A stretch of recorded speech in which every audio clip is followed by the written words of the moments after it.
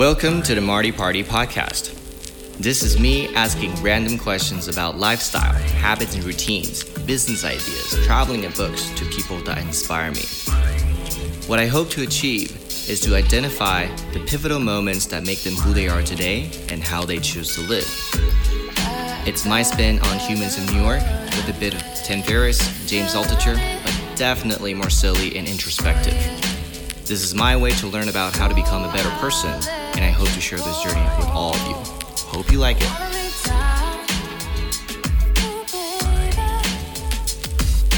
Don't it ever make you wonder?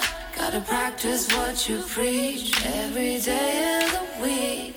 94 till infinity. Okay, we have Alan here today. Alan, welcome. Thank you.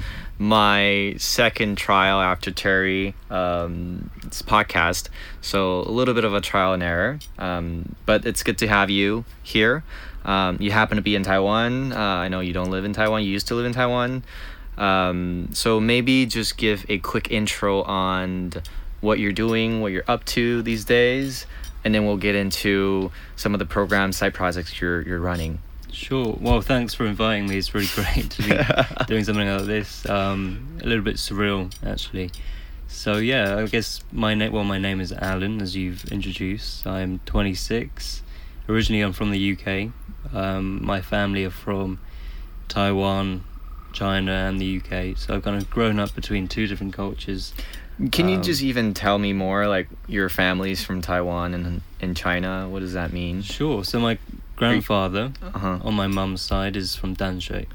Okay. In Taiwan. And are you mixed, right? Mixed, you are. Okay. So my mum's from China. Obviously she has relatives in Taiwan and China, and yeah, it was a big part of growing up, like getting to become familiar with who I am, as in terms of my cultural background. I think a lot of mixed people probably go through that same journey at some point, like trying to work it out. But, so coming to Taiwan for me was a big part of that, like trying to reconcile the kind of upbringing that I had, influences from my mum's side of the family and from my dad's side.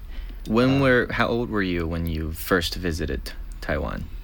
First visited, I mean, I've been coming to Asia, seeing relatives ever since I was born. Okay. But like Taiwan was quite a bit later. I was probably about 14 or 15. And then moved here shortly after uni. So graduated, and then a few months after that came to Taipei. For family reason, or you were just like, I love Taiwan, there's something about it? Yeah, I wanted to improve my Chinese. That was the main motivation. Growing up, my Chinese was always pretty bad. Yeah. I could never communicate with my grandmother.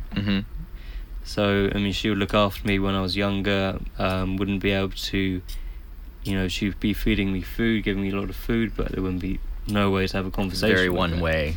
Yeah, so I've always felt like this kind of awkwardness there, like she's my grandmother, but I don't know who she is, I don't know what she thinks about things. So, yeah, that kind of, when you're young, you don't really care about that. You're aware of it, but you don't care. But it wasn't leaving. It was like going back to the roots a little bit about, reconciling, finding who another part of you in culture. So yeah, exactly. Okay. So cool. Yeah, coming to Taiwan was mainly to get my Chinese to a decent level. And you stayed there for how long? In total, around just over 3 years. Over 3 years. So quite a significant amount of time. Okay. And now you're back in UK. I am, yeah. I'm living in London at the moment. Okay. So it's a weird feeling to be moving back again to the UK. I left the UK when I was 17. I moved to Hong Kong. I went to university in Hong Kong. And that also was, a similar process of like seeking cultural background. Obviously no family from Hong Kong, but just being based in Asia was that opportunity that I had. So moving back to the UK has been like a really big step. Yeah. How does that feel, like being in Asia? Was it more comfortable in Taiwan, or?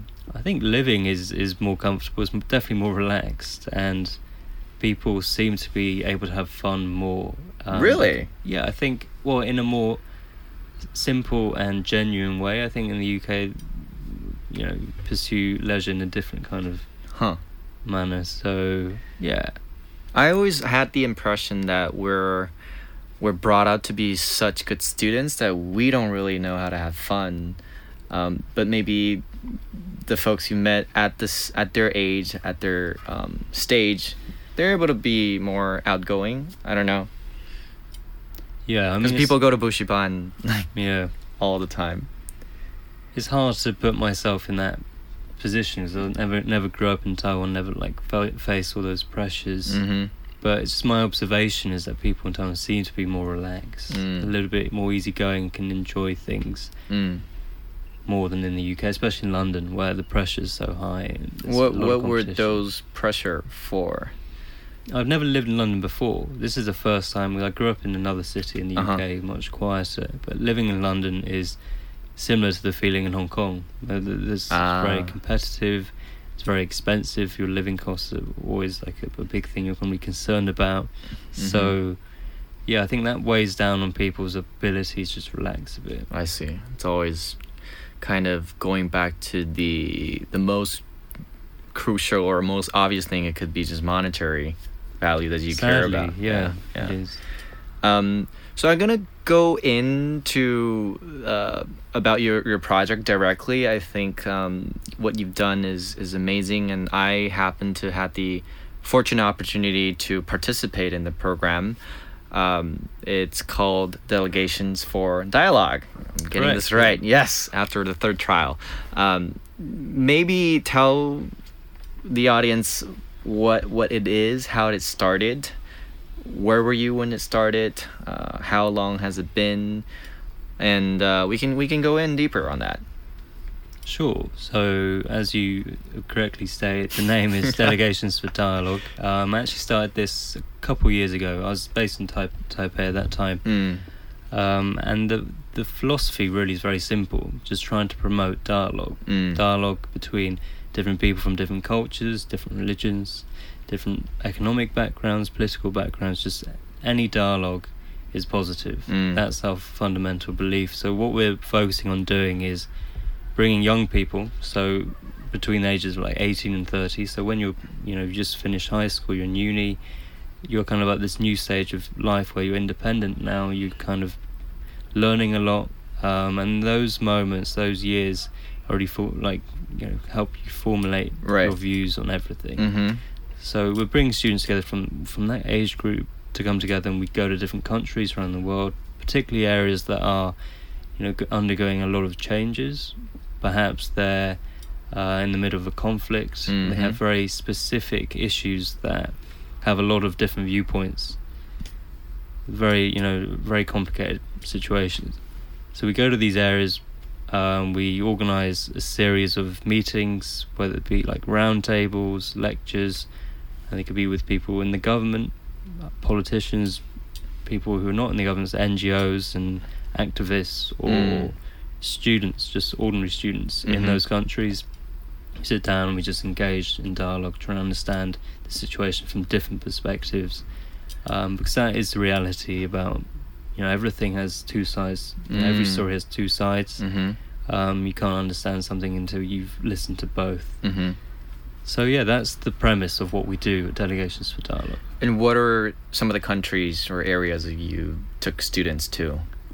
Okay, so I mean the most common program that we run, as in the one we've done most often since we started, has been going to Korea.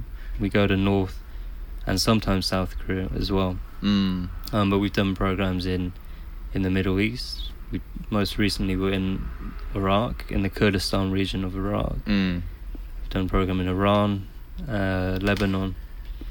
So. And did you we're going to go back to North Korea because I went to North Korea through your program, but did you have to go to sort of like trial run and then go to North Korea first, go to Iraq first to understand the situation, and then build the relationship with the local before you can start that sounds great. I don't even know how to even start relationship with North Korean government. So something's in the magic that you did. Yeah, I mean, it's a good question. I mean, we do these kind of research trips first. We go as an organisation to meet different people. That process is quite simple, really. Usually we have a good contact there. So for example, we would rely on them to help us connect with different people. So, wait, just let me backtrack. So you had this thought, you wanted to do it, to have a dialogue, and then what did you do? Who did you reach out to the government, like Taiwan? Like, you were in Taiwan then, so we generally don't work directly with governments. Okay. I think the case with North Korea is quite different, as you would know from when you visit, or when anyone visits North Korea, that it's quite restricted. You have to go through tour agency, a North Korean tour company, which is under the government pretty much. So effectively, when you go to North Korea, you're going in via like a government sanctioned method. But for other countries, we don't necessarily have any kind of connection or any meetings with people in the government. Like, we did programs in, for example, Myanmar. In Myanmar, we're really just meeting a lot of organizations, so non-governmental organizations. So every program has a different starting point. There's not really like a set pattern for each program. They've all got their own reasons for coming about, all different processes of how we set it up.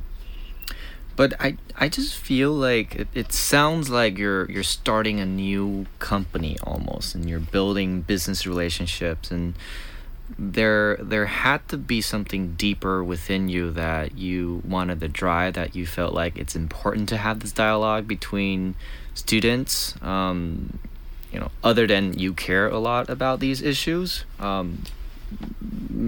to go through go through hundreds of calls and not make any success. Well, this is really going back to the root of where this motivation comes from, right? So this is, I guess, related to a lot of my experience growing up, being of like mixed race from different cultures, and then myself having to listen to both sides of that within. It's like an internal conflict of understanding things. So I kind of went through that, and then I'm still going through that with different issues, trying to understand issues and opinions from the root causes. Why do people think like this? What is right, what is wrong? And then you realize there's everything's kind of the elements of right and wrong in everything, for example. So that's really where the root came from. And I think studying abroad in Hong Kong, I met a lot of students who were like Hong Kong students who never studied outside or like always grew up there. I met a lot of Chinese students who just moved to Hong Kong from mainland China, a lot of international students. That kind of environment was quite formative for me. And you see that they like take the students in Hong Kong who never studied outside. Do you see in their eyes, through talking to them, they had that desire, and you feel like by doing this or starting this delegation, you're fulfilling a need for other people? I don't know if like everyone has that desire to like know what other people are thinking or understanding other people. But I think that it's like in human nature to try to do that. It's more about, is that opportunity there for right you? So I want to be maybe they don't know what they don't know, right? They Exactly. haven't seen it. So one of the good things about studying in Hong Kong was my degree program had like an exchange, compulsory exchange that everyone had to go on, which I think is pretty rare in Hong Kong, that you have to go. Normally it's the thing that you can choose. But I think having to do something like that, putting yourself in like a different environment, you're not comfortable, you don't know anyone, you might not know the language or the culture, is really, on the long term, definitely positive. Yeah. It will change you in ways that you can't imagine, in terms of open your perspectives on things. You just become more kind of empathetic, perhaps. Yeah, I'm gonna jump in and talk about Sure, my experience. I went to North Korea, Pyongyang, in 2016, I believe. It was just, I wasn't even sure, I didn't even know that was an option. Apparently that's their number 2 resource or revenue for the country is tourism. I don't know, number 1 maybe. It's top 5. We'll skip that. But But yeah, I remember reaching out to you and saying, "Hey, can I participate in this program? Are there still spots available?" And that was during April. And in April in North Korea, they would have a marathon that specifically is designed for foreigners to actually right? The one you joined was in, I think, the third time that they allow foreigners to run it. The third time. Yeah, it wasn't designed for foreigners to join. It used to be for professionals, but I think several years ago they allowed like just normal amateurs to participate in that. Yeah, and I think that year there was a total of 1,000 foreigners who participated in the marathon. Just the marathon. I'm like, there's probably more people that went for other stuff, tourism, and I think I've asked some really dumb questions to you, because I went as an American citizen, and that was during March, where which is really sad news. I don't know if people remember, but a U.S. college student had just been caught stealing one of the hotel's propagandas, and he was caught on CCTV, and then he was put into jail. And we won't cover the rest of the story, but basically I had this whole fear, and that was when I had already submitted my initial fees to entry, booked the tickets and all that, and the story came out, and like the first thing I thought was like, okay, I can't do this anymore. I think I remember you having like a little bit of a panic. Yeah. And I remember specifically you put me in touch with another friend who had been to the program. He was in similar situation where he was a Taiwanese American. He was holding an American passport going into North Korea, and you suggested me talking to him, and which worked, which is why I went. He sort of like was the final convincing person. And I remember the key thing that he told me was, it's even more important for me to go as an American, because I had originally thought that, oh damn it, shoot, had I had a Taiwanese passport, I could have gone into North Korea with no problem due to the sensitivity and whatnot. But his point was like, it's actually more important, because you gotta go in and unlearn what you were told by the media, by people around you. You just gotta experience what's over there, and I think that really stuck with me. It's like it's even more important for me to have this identity, to go in as this identity. I don't know if you've faced similar questions, or like, I don't know, I'd be interested, like what, like North Korea's, or at least for past 5 years, people, it's we see it on the news a lot, mostly very negative views, and how sort of the before after, like what were the major themes? Well, I think I probably should ask you. I mean, you as a participant, maybe you have a more kind of interesting response to that. And especially as an American, I mean, we haven't taken so many American students, and as you know, right now American students aren't able to go to North Korea at all, due to the travel ban. So I mean, what were your kind of thoughts, obviously before and then after? How, like, what changed? What was the most memorable thing that you experienced? The attraction that people who have been to North Korea before, they told me, is like, oh, you gotta go. It's like China 30 years ago, right? And then you gotta go when you still can, before it opens up, before things change. It's part of like going back in time. And when I went there, it's very, I don't know how to like put it in words or sentences. I think every single day there were moments of doubt. There was moments of, I don't know what's gonna happen to me at all times, because I had to, as an American, fly in instead of going through the 20-hour train ride. And then it was called Cora Air. I forgot the airline. Cora Air, right? And it was not a very new airplane. Let's just put it that way. And so I was like, shoot, am I really on this? And so from the moment of the airplane ride to arriving in Pyongyang, it's just a roller coaster. But I think it was great because I had other students who were part of the group, and then we had already done some debriefing on what to expect too. I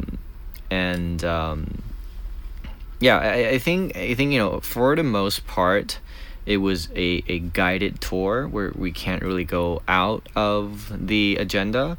And it was interesting to talk to the tour guides about how they view the history for North Korea and South Korea, how they generally have a very negative views on Americans. But I think more so is the dialogue that you wanted to have. Is I ended up having these very genuine conversation with the other students that were traveling, both about their experience while we were in North Korea, but also where they're coming from, getting to know each other.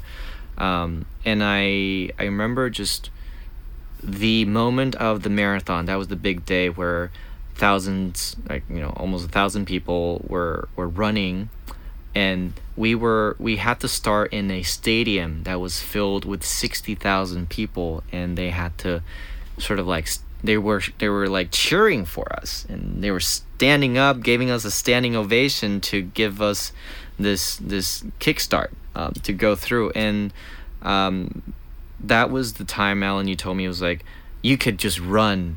You had to run through the route, but that's really where you can see the entire city of Pyongyang. And the children were out there, the grandma, the moms that were out there lining up and just like cheering for every single person. And I think that was the moment where I thought, yes, despite everything that you've heard that I've seen from the media, and then despite they're gonna have different living standards, they're gonna have different choices that they have in North Korea, and we'll talk a little bit about that. But it's just you get to see that people are genuine in nature, and they're happy people. So in a way, it's like they're proud to say that there's no crime in North Korea. It's kind of like that, because everyone has a different obligation. You can say they were assigned to do certain roles, but it's never to hurt another person. At least that's what I saw. And you have this hope on humanity, right? And people, if you grow up in a cave, that's all you're going to be able to learn. But it gives me hope on people are good natured, and then you may be in fortunate circumstances, but given the right resource, given the right opportunity, you can unlearn and unpack, hopefully for the better. That's sort of like the main takeaway that I got. I think that takeaway is quite a common theme that a lot of students can go through when they come back and they reflect. They realise that how it was very much a humanising experience, that they realise that there are just ordinary people there. You have a lot in common with, more in common with like a North Korean than you'd imagine, as an American even. Yeah. So I think that realisation is something you can't have unless you put yourself there. Yeah. Go there. Yeah. Have those interactions, see it with your own eyes. You can hear it and people can tell you, but it's not the same. I think that kind of realization is very important, and that's the kind of great thing about traveling, is that you realize everyone has so much in common. It's really about how you and when people tell you this, does that make you happy, or how does that make you feel as a leader or as a person? Cool. I mean, that's like, you can't control how people react to the program or what they gain from it. But if they gain anything, or if they had a memorable experience that's taught them anything new, I find that as you know, I've done something that can of benefit, that they can, you know, who knows where that kind of thought will carry with them. Yeah, it might inspire them in different ways many years down the line. So I mean that's but where it's just very, it's an altruistic motivation that, I don't know, I'm gonna just question you on this. Like, sure, go ahead. Did you want to be the guy who sort of like opened the dialogue and then sort of like, I don't know, like what's the ultimate goal? Is it just, okay, over the past 3 years I have brought X amount of students and they all said thank you to me, and then that's gonna be my value, my contribution in the society?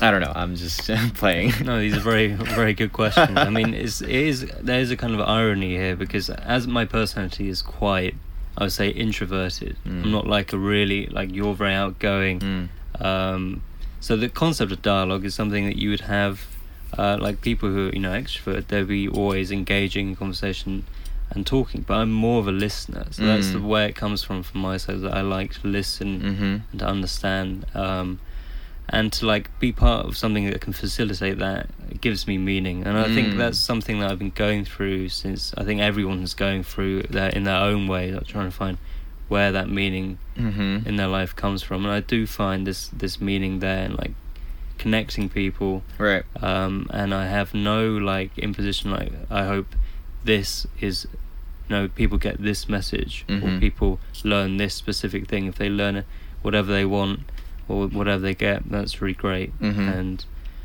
yeah, have you tried to, like, based on the different stories and the people you've touched, maybe you've written it down, maybe you want to republish it in a different medium, work with I don't know, like, is your concept of having that genuine experience, it's just gonna stay, like, you gotta be there to experience, otherwise whatever you see on YouTube, on Vice, that's secondhand, so that already has a pre-filled agenda, so that's not what you're after.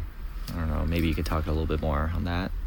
Yeah, I mean, this is really important that we've realized as a team, like the few of us who are working for the organization, is like, how can we have a bigger reach? Like, are the only people that can gain something from this the ones that join the program? Yeah. We're still thinking about that. We're thinking, I mean, technology is going so fast that you can learn a lot without compared to how you could in the past through different kinds of technology. So there's a lot of things that are out there, but at the moment we're focusing our attention on to just like being there for, you know, first-hand experiences. I think, you know, with the fact that traveling is getting cheaper, and in many ways it's getting easier for people to move around the world and travel, this is a good time to be doing that. Right, exactly. Yeah. Hypothetically, I mean, I don't know, it's sort of like, we could be optimistic, or we could just be very sad. That would there be a day where everyone understand each other, or probably not? Or let's say, you know, North and South reunite and they're now one happy family. Like, okay, we move on to the next developing society. Is it sort of like, how do you see this going 10 years from now, 20 years from now? Or how do you want to see it progress? Or, you know, so I unfortunately haven't kept in touch with the people or the students that have been with the group. I don't know, are you seeing different, like, what are some stories that you've seen, like maybe you've attracted some folks to become the core member, and then they now help bringing more students to other areas, sort of like? Yeah, I mean, we're now like a team of about 10 people. We started, the three of us, and we've grown with just people who have joined the programs like you did, staying involved. We've had people then go on to organise their own programs. For example, our Lebanon program that we run was organised really well by one of the first students who joined that first ever program. So he came on our first trip to Korea, stayed in touch with us, and then ended up organising this really great program. All by himself. Yeah, we or you guys helped him. Yeah, and unfortunately I wasn't able to go on that program, but I've met the students who did. They all said it was a really great experience. They learned a lot of different things gained from that. So yeah, this is a common pattern. Like basically everyone in our team has been involved either as a student or they've just got in touch saying they really like the concept. We kind of bring everyone, and everyone is very young, like under I don't think anyone's over the age of 35. This is again maybe one of our weaknesses as well. It's always good to have people who have more experience, kind of more life experiences as well. But yeah, we're a very young team. Everyone's kind of pitching in with their own ideas very organically. So let's jump back to the present tense a little bit. You're now doing your master's in UK in international development. Correct, yeah. Is that a motivation to then broaden DFD, or like, I don't know, maybe talk a little bit about, where are you now, or where do you see yourself after you graduate? Sure. I mean, I think going back to school was something I was, ready to do from a couple of years ago. It was after I finished uni in Hong Kong, did my undergraduate degree. I knew that I had to complete that education by going back to the UK, getting a degree in the UK. The education in Hong Kong was quite particular. I learnt a lot, but it didn't feel complete. I felt it was quite one-sided. So going back, just to add some context, I studied management. So it's very like business focused, very specific kind of education, like business education. Not the most, it's not like you can be passionate about that. Some people are, but personally, I found it a little bit, it wasn't the most fascinating thing to be studying. But being in Hong Kong and all the other things there, I learned so much, so I definitely don't regret that decision. But going back to do a master's in development was kind of like the opposite of that. Studying in London at the SOAS, it's a small university in London, very, very much the polar opposite of the education I had in Hong Kong. Politically, economically, all the views are critiquing and challenging the kind of things I was taught. So but again, you knew that going in, yeah, right? That was the motivation to find something that would challenge what I've been taught before, as a way to understand more. And I am still in that process. I haven't finished the degree. It's been like a really so much information in a short amount of time, still digesting it, working out where I stand on a lot of things I've been taught. But yeah, that's the motivation. I've realized that I wanted to study something I'm really quite interested in personally, not something like you were told you had to complete out of requirement. So I had the few years between undergraduate and now to work out what that was, and yeah, hopefully it goes well. I mean, it's still ongoing. Nice. That's. I mean, I like to do that one day myself, to be able to study because I like the subject, because I want to learn. I think we're all doing that a little bit here and there, by reading into the books, by listening to podcasts, audiobooks, watching whatever medium you want to watch. It's just good to continue on that path. And I think that in some ways education has been a little bit, they kind of got a bit lost with the direction. People were focusing on education for the sake of like how to get a better income, how to get that job. How come you were never distracted by that? Or how that's sort of like everyone is going into the systems that you got to make, go from lower class, middle class to upper class, right? Like, how did you as a person was like, no man, like fuck the system, or there's more important things than making money? Or yeah, I mean the pressures are there. I mean, as I mentioned, I'm half Chinese, Taiwanese. That on that side of the family, that pressure's definitely there. Okay. Even now, but I think being in Hong Kong at that time, or being in Taiwan, like already being in a different environment, already doing something that's not expected, kind of you got that momentum already, and it wasn't as difficult as it would be for someone who's got, they're like living at home. Yeah. Their parents are telling them you've got to do this, like giving them all the kind of, making them feel guilty and so on. So I definitely don't think it's an easy thing to do. But I think everyone can, hopefully take a little leap of faith and then just go. Yeah, I think when you're young, if you can, and you have like that window of opportunities to take it, and you can, hopefully always go back to something that is seen as more conventional later on. But when you've got less responsibility, you don't have families, those are the moments that you can take a few risks. Yeah. I mean, the worst that can happen, you've got to think, what is the worst that can happen? If you ask yourself that, kind of helps you along that process. So I don't know, like what are maybe some inspirations or how do I take it from here? It's like, okay, I met Alan, he's doing the delegations for dialogue, he's doing his masters, and then sort of like challenging himself to learn different perspectives. Do you look outward and sort of give people, the listeners, like, hey, you gotta challenge yourself too? Or how do you, maybe, I don't know, as a conclusion on, Okay. yeah. So I mean, wise wisdom from Alan. My wisdom, well, I suppose it's just to, you got to take some time. You got to prepare yourself. Yeah. Don't rush into any big decision. But take those moments alone to think. Yeah.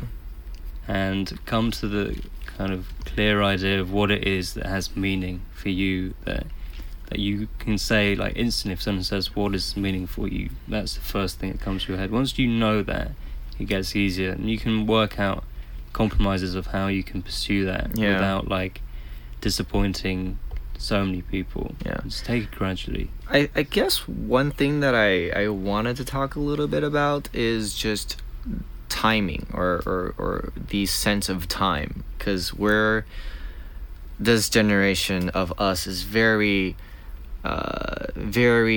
impatient about everything, right? We want instant gratification on income. We want to hit the jackpot. We want to just have everything in the next 5 minutes, and then if I don't have it, I get frustrated. I get even depressed. I want to kill myself sometimes. We've seen some news reporting that just economy isn't doing well, and then someone has lost the majority of their income and they can't take it. But then how do you, and then even every day you hear about Elon Musk. Every single one of his meetings is within 15 minutes. It's like bam, bam, bam, bam, bam. And then we get a lot of these self-improvement books about habits, about, waking up early at 5 a.m. to be more productive. And on the other side, we talk about, there's meditation and whatever. Like, where are you in that plot? As like, in terms of time, are you there's family pressure and everything. So yeah, I've definitely taken a little bit of an alternative route in that I haven't rushed things. I think that this journey from like leaving the UK 10 years ago, coming back to the UK, has not been like, okay, I'm decided, this is all planned out. Yeah, it's just been happening as it does naturally.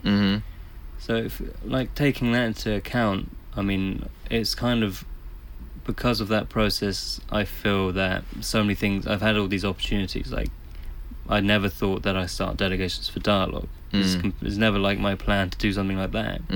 But these opportunities came together to allow that to happen. So I think if you just take a step back and not feel like there's so much pressure to like achieve this, and you compare yourself to others, that's probably the worst thing you do. It's very tempting to do that. And this, that kind of, you're encouraged in some ways to be like always, benchmark. Yeah. Like, okay, by this age I've got to get this salary. I've got to get this. I've got to have get a car, married, for buy an example, apartment. starting family, all that. Yeah. But I mean, being aware of that, important, definitely. But like not letting that determine how you make your decisions. I think that's the biggest kind of thing that I would warn against. Yeah. Nice. I'm gonna do that more myself too. Right. Just be more myself. Cool. I think that's a good wrap on the material. I don't think we got super deep with everything, but I think we got a pretty good ground covered. So just want to thank you again, Alan. Oh, thanks, Marty, for inviting me. Yeah, this is exciting. We're gonna have fun with it, and then hopefully, as things progress, maybe we'll do a second podcast in the future. Sure. There's gonna be more stuff to talk about. Great, anytime. Awesome. Cool. Okay.